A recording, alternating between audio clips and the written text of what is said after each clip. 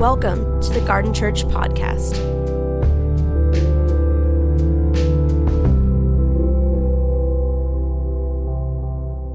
Good morning, church. We're going to break up Revelation as we prepare our church for Advent. In the next 2 weeks, I want to spend some time speaking to the things that I'm sensing and hoping to lead our church in a response into this next season. A passage of scripture that's been sticking out to me over the last season has been Revelation 12, verse 10. And it reads, "Be devoted to one another in love. Honor one another above yourselves." So Paul commands the church to honor one another. The command is to honor. Honor is central to the kingdom of God. Honor is not some peripheral concept. It's not some random idea. It is central to the life of the church. It is central to the life of a disciple. We are commanded to honor one another within the church, according to Romans. And what we see is that honor is like a lens of existence within the entirety of Scripture. I want to just give you a bunch of passages. In Revelation 5, verse 12, honor is our destiny. In John chapter 5, verse 22, honor is in the Trinity. In Isaiah chapter 43, verse 20, honor is in creation. In 1 Corinthians chapter 6, verse 18 through 20, honor is in sexuality. In Proverbs chapter 3, verse 9 through 10, honor is in wealth. In 1 Peter chapter 3, verse 7, honor is in marriage. In Ephesians chapter 6, verse 10, honor is in family. And in Romans chapter 13, we see that honor is in human authority. Honor is the operating system of the kingdom of God. It is a culture that Jesus builds around himself and invites his disciples to embody this concept and way of life. I want to talk about living with honor in a culture of contempt. But before that, I want to begin with a very harsh warning to our local church in this moment. That's right, a warning. Maybe this might be a little bit of a break from last week's discussion in Revelation chapter 12 and 13. But in Mark chapter 6, we read this. It says this in Mark chapter 6. Jesus left there and went to his hometown, accompanied by his disciples. I had a light switch turn off. Accompanied by his disciples. When the Sabbath came, he began to teach in the synagogue, and many heard him were amazed. "Where did this man get these things?" they asked. "What's this wisdom that has been given to them? What are these remarkable miracles he is performing? Isn't this the carpenter? Isn't this Mary's son and the brother of James, Joseph, Judas, and Simon? Aren't his sisters here with us?" Jesus said to them, "A prophet is not without honor, except in his hometown, among his relatives, and in his own home." He could not do any miracles there, except lay his hands on a few sick people and heal them. He was amazed at their lack of faith. Here's my warning. Dishonor shuts us off from the ministry of Jesus. Dishonor shuts us off from the ministry of Jesus. What happened in the story? The people in Jesus' hometown were offended by Jesus. What was so offensive? Well, Jesus was teaching and saying things, but they were familiar with him. He was normal. He was from working class parents, and this familiarity resulted in dishonoring Jesus. They chose not to honor him. They chose to dishonor him. And as a result of the dishonor, they were shut off from his ministry. Dishonor shuts us off from the ministry of Jesus. You see, Jesus was training his disciples on how to live and interact in the world with a kingdom lens. And what we see in Mark 6 is what we see happen in the world. The world chooses to operate through the lens of the world. And what they didn't see in Jesus was the Son of God. They didn't see him as a rabbi. They didn't see him as the Messiah. They saw this is Jesus, the carpenter's son. His family, they're our neighbors. His sisters are right here. We used to play hopscotch with him when he was growing up. How can this guy, talk like this? How can my son speak the words of God to me in a moment of anger? How can my spouse be the voice of God speaking to me when I'm off? How can my house church pastor or digital community host possibly get that right? Am I right?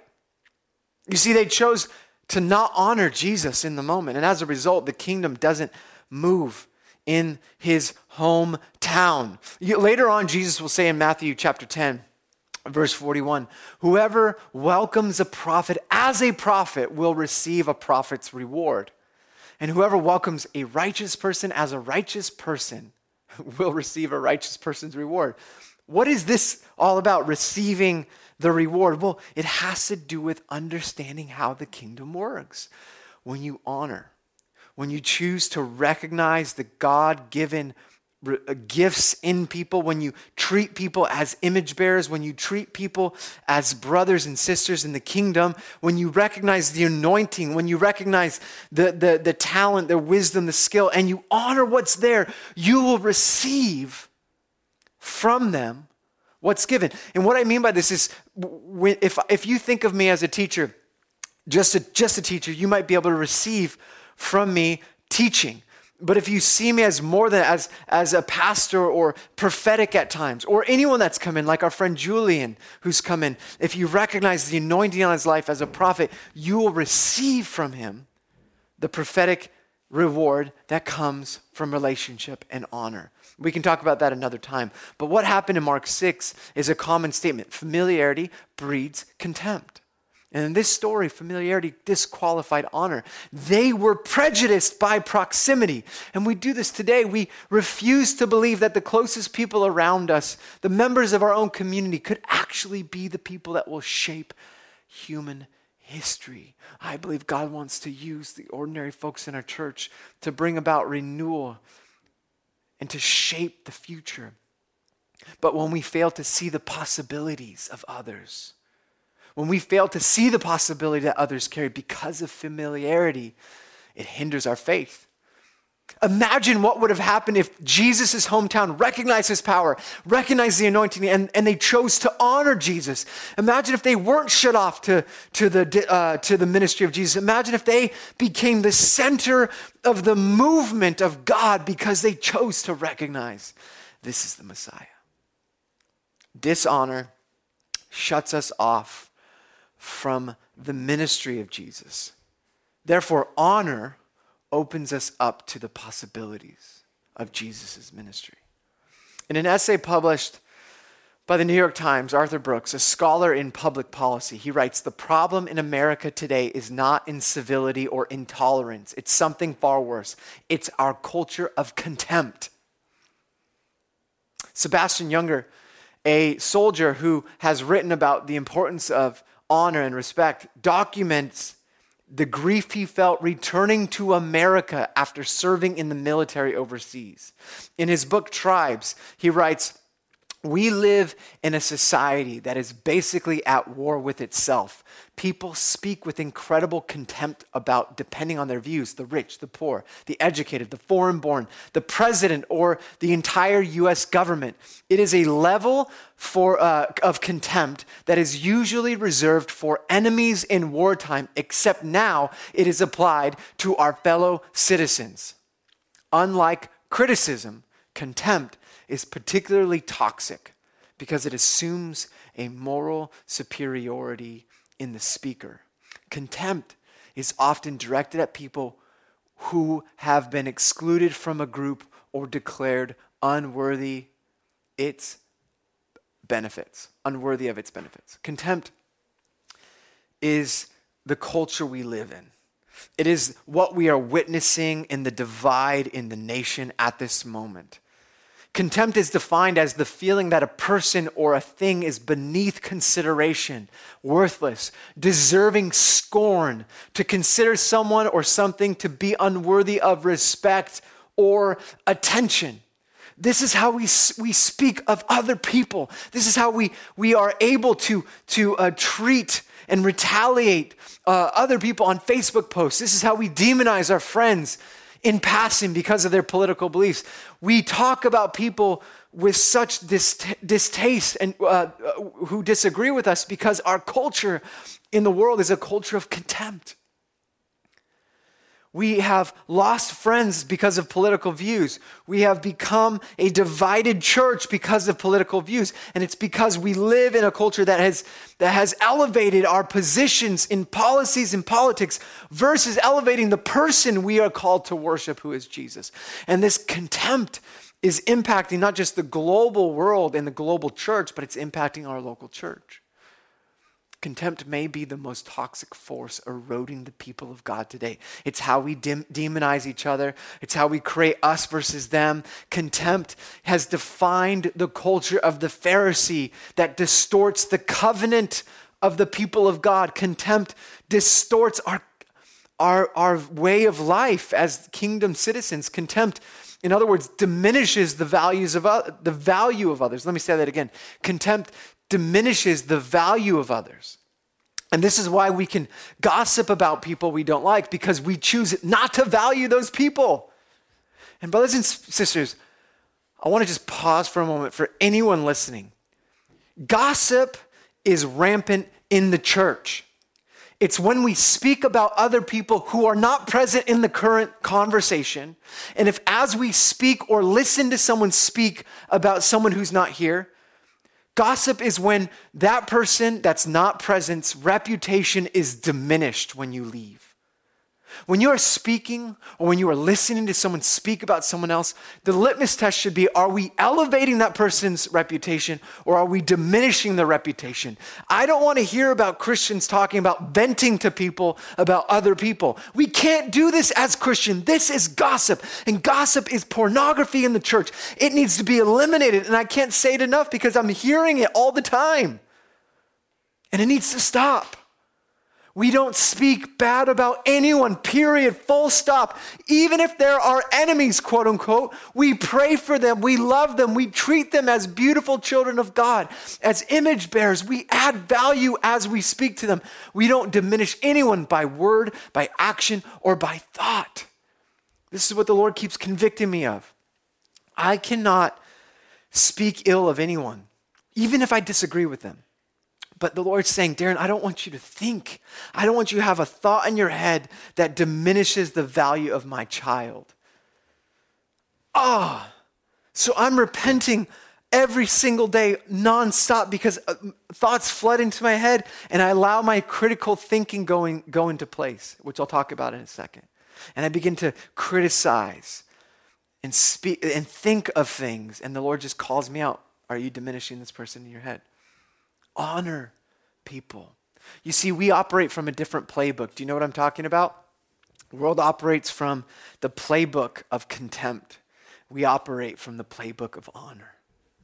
We have to learn how to honor one another above ourselves. The definition of honor is to esteem, to hold in great respect, or to place value on a person. Honor is the recognition of value, contribution, and importance of others. And let me just say this, honor affirms value. Honor affirms value. So in Matthew 10, it says, anyone who welcomes you welcomes me, and anyone who welcomes me welcomes the one who sent me. So Jesus is giving us this idea that anyone that welcomes us is actually welcoming Jesus as followers of Jesus. And then he goes on to say, whoever welcomes a prophet as a prophet, you affirm the value, will receive the prophet's reward.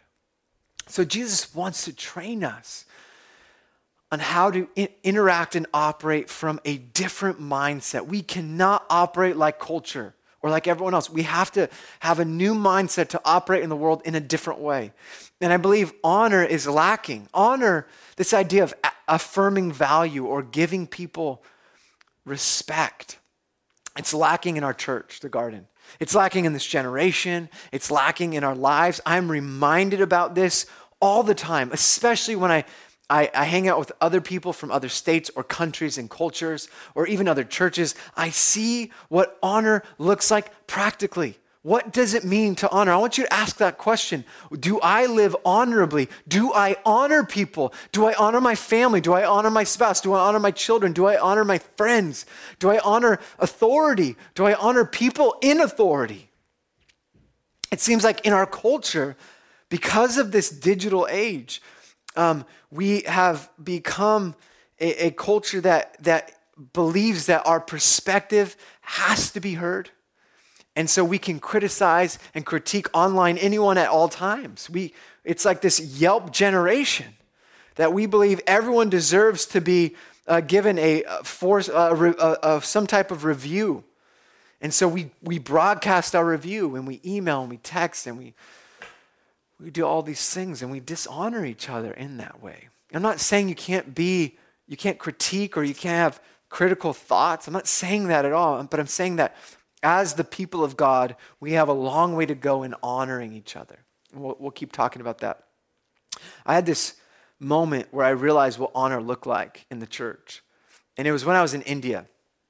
And I was in India, and I went to our team went to this remote village, and we got to be a part of laying the first brick of this new building expansion. They had a one-room attached to the pastor's house. And this is where the church met. And they had multiple services. They crammed 50 to 75 people in this tiny room. It would have been like one of the rooms at Franklin that our kids would meet in. It was absolutely tiny. And the pastor in faith blew out his room where his family lived, attached to this big meeting area, because they needed more room for the people coming to faith in their village. And it was absolutely amazing. And this pastor is living on less than $1 a day. He's supported through rice and eggs that were given by his congregants. And they knew that we were coming. And I got the privilege of laying the first cornerstone piece for this building expansion. But after this event, after we worshiped with them and participated in church, the family, the pastor and his wife, they along with a couple other families prepared a meal for us, and they decided to have the meal in their home. Now the home was about the size of my garage, which is a tiny one-room brick wall, kind of half outdoor, half inside home. And they had one bed, and they had an area to cook in, and that was it. And so what they did is they prepared their meal, and they had us sit on their bed, and they watched as we ate this meal that they saved up to prepare for us for over a month. They provided, they saved their resources to cook us a meal so that we would dine with them, because what Suresh, the leader of Harvest India, said to me was they take seriously this idea of if you receive a prophet, you will receive the prophet's reward. They believe that their job was to receive and honor us as the people of God. And I can't help but think about the New Testament, the way it talks about welcoming missionaries. Not so that they can stand on a stage and ask for money, but actually practicing hospitality, providing for them, welcoming pastors, welcoming the house church pastors, welcoming strangers into your own, to honor them. You see, this is what was going on throughout the New Testament. There was this culture of honor that empowered the church to see the ministry of Jesus expand. You see, honor is a voluntary choice to recognize the value of someone or something.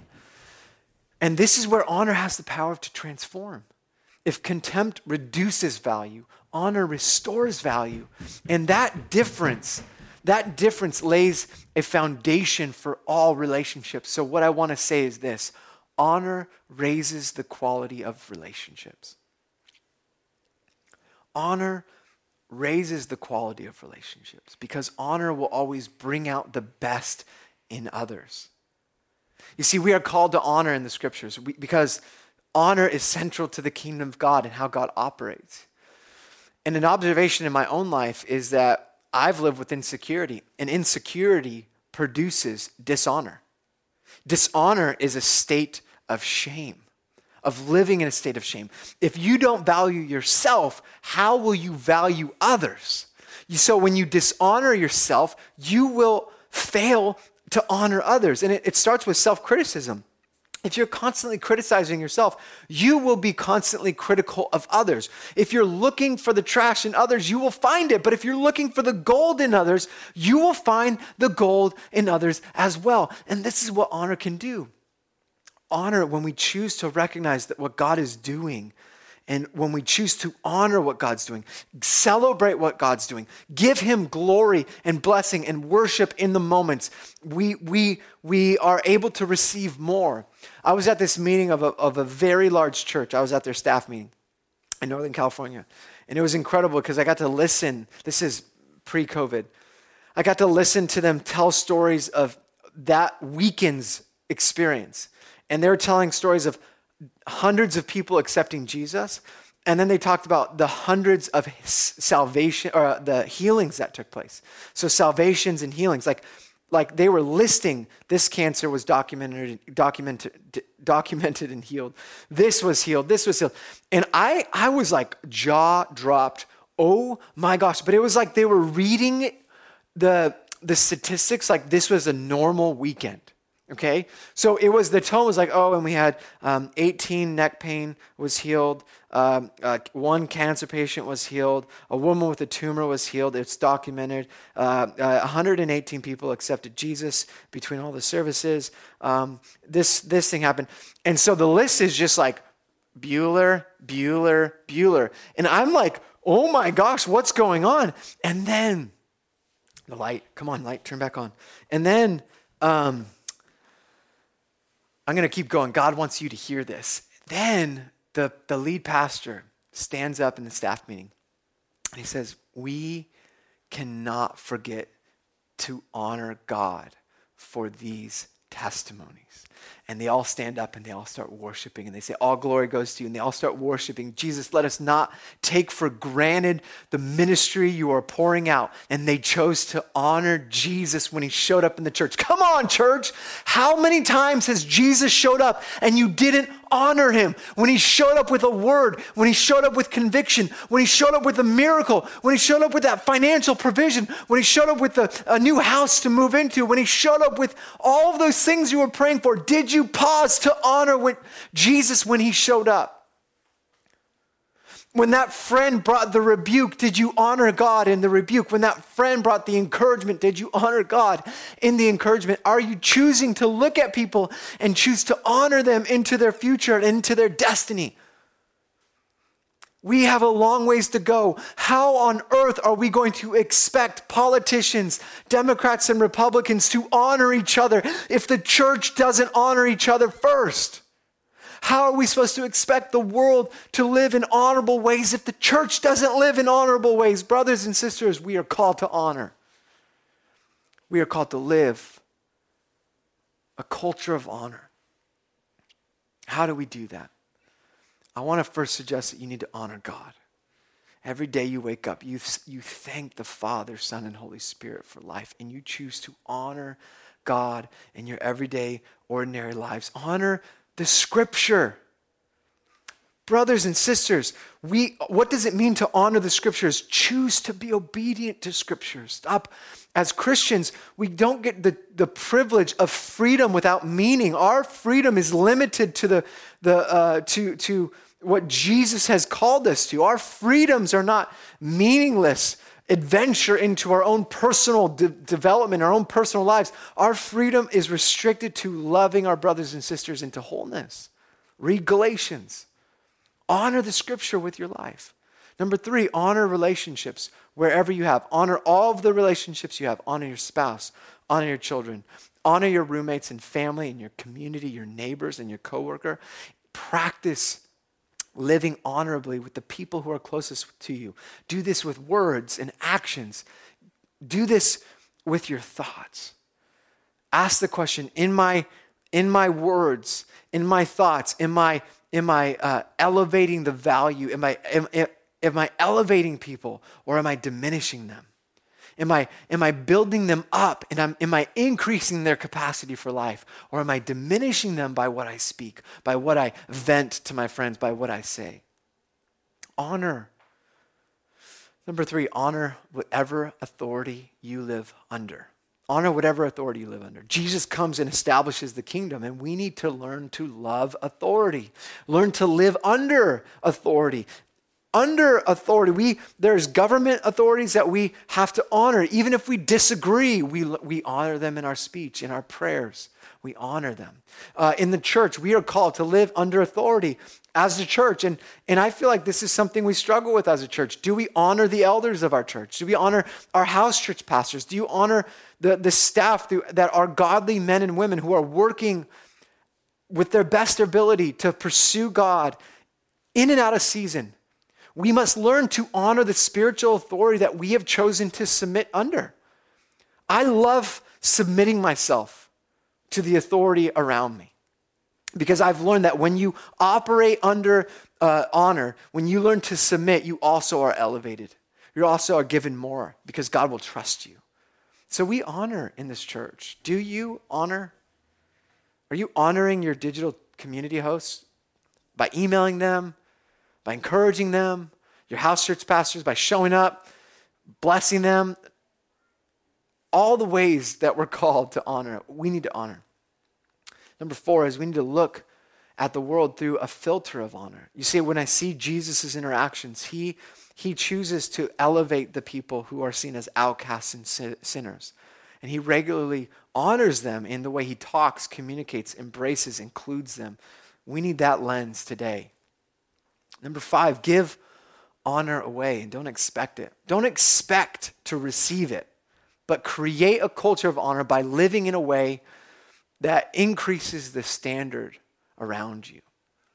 It raises people to the standard required of royal sons and daughters of the King by living honorably. You can create a culture without people reflecting it back. And what does it mean when we look at strangers who are image bearers, when we see a child of God crowned with glory, waiting to be revealed as a co-heir with Christ? Do we see that in them, or do we dishonor them? Lastly, I want to say this, that we can create a culture of honor by honoring our way into dishonoring territories. Are you with me? You can walk into environments that are dishonoring, and you can honor your way and change the environment, the atmosphere, based on how you live. You can take a company that's bad and honor your way into it and bring transformation. Look at the testimony of Joseph in Egypt. Look at the testimony of Daniel in Babylon. This is what we're called to. The warning on my heart to you is to evaluate. Has there been dishonor in your life? Have you dishonored somebody in speech, in thoughts, in actions? I think there's a call to repent. There's a call to evaluate and realign your life in the things that Jesus is inviting you to. Because remember, dishonor cuts us off from the ministry of Jesus. Have you dishonored Jesus in any way in how you're living? In the ways he showed up and you took credit for it, but it was his prayer answered in your life. If dishonor cuts us off from the ministry of Jesus, honor will open us up to it. So remember, honor affirms, honor encourages, honor lifts others up, honor brings out the best. So let's bring out the best in each other. Let's bring out the best in the church, and let's bring out the best in our city and our nation. By this passage, Romans 12, be devoted to one another in love, honor one another above yourselves. Romans 12, verse 10. Honor one another above yourselves. Father, would you empower this in our life? Empower this in our church. Let us become and let us create a culture of honor in our homes, in our lives, and in our community that will see a move of God. In Jesus' name we pray. Amen. Thank you for listening. For more information, please visit garden.church.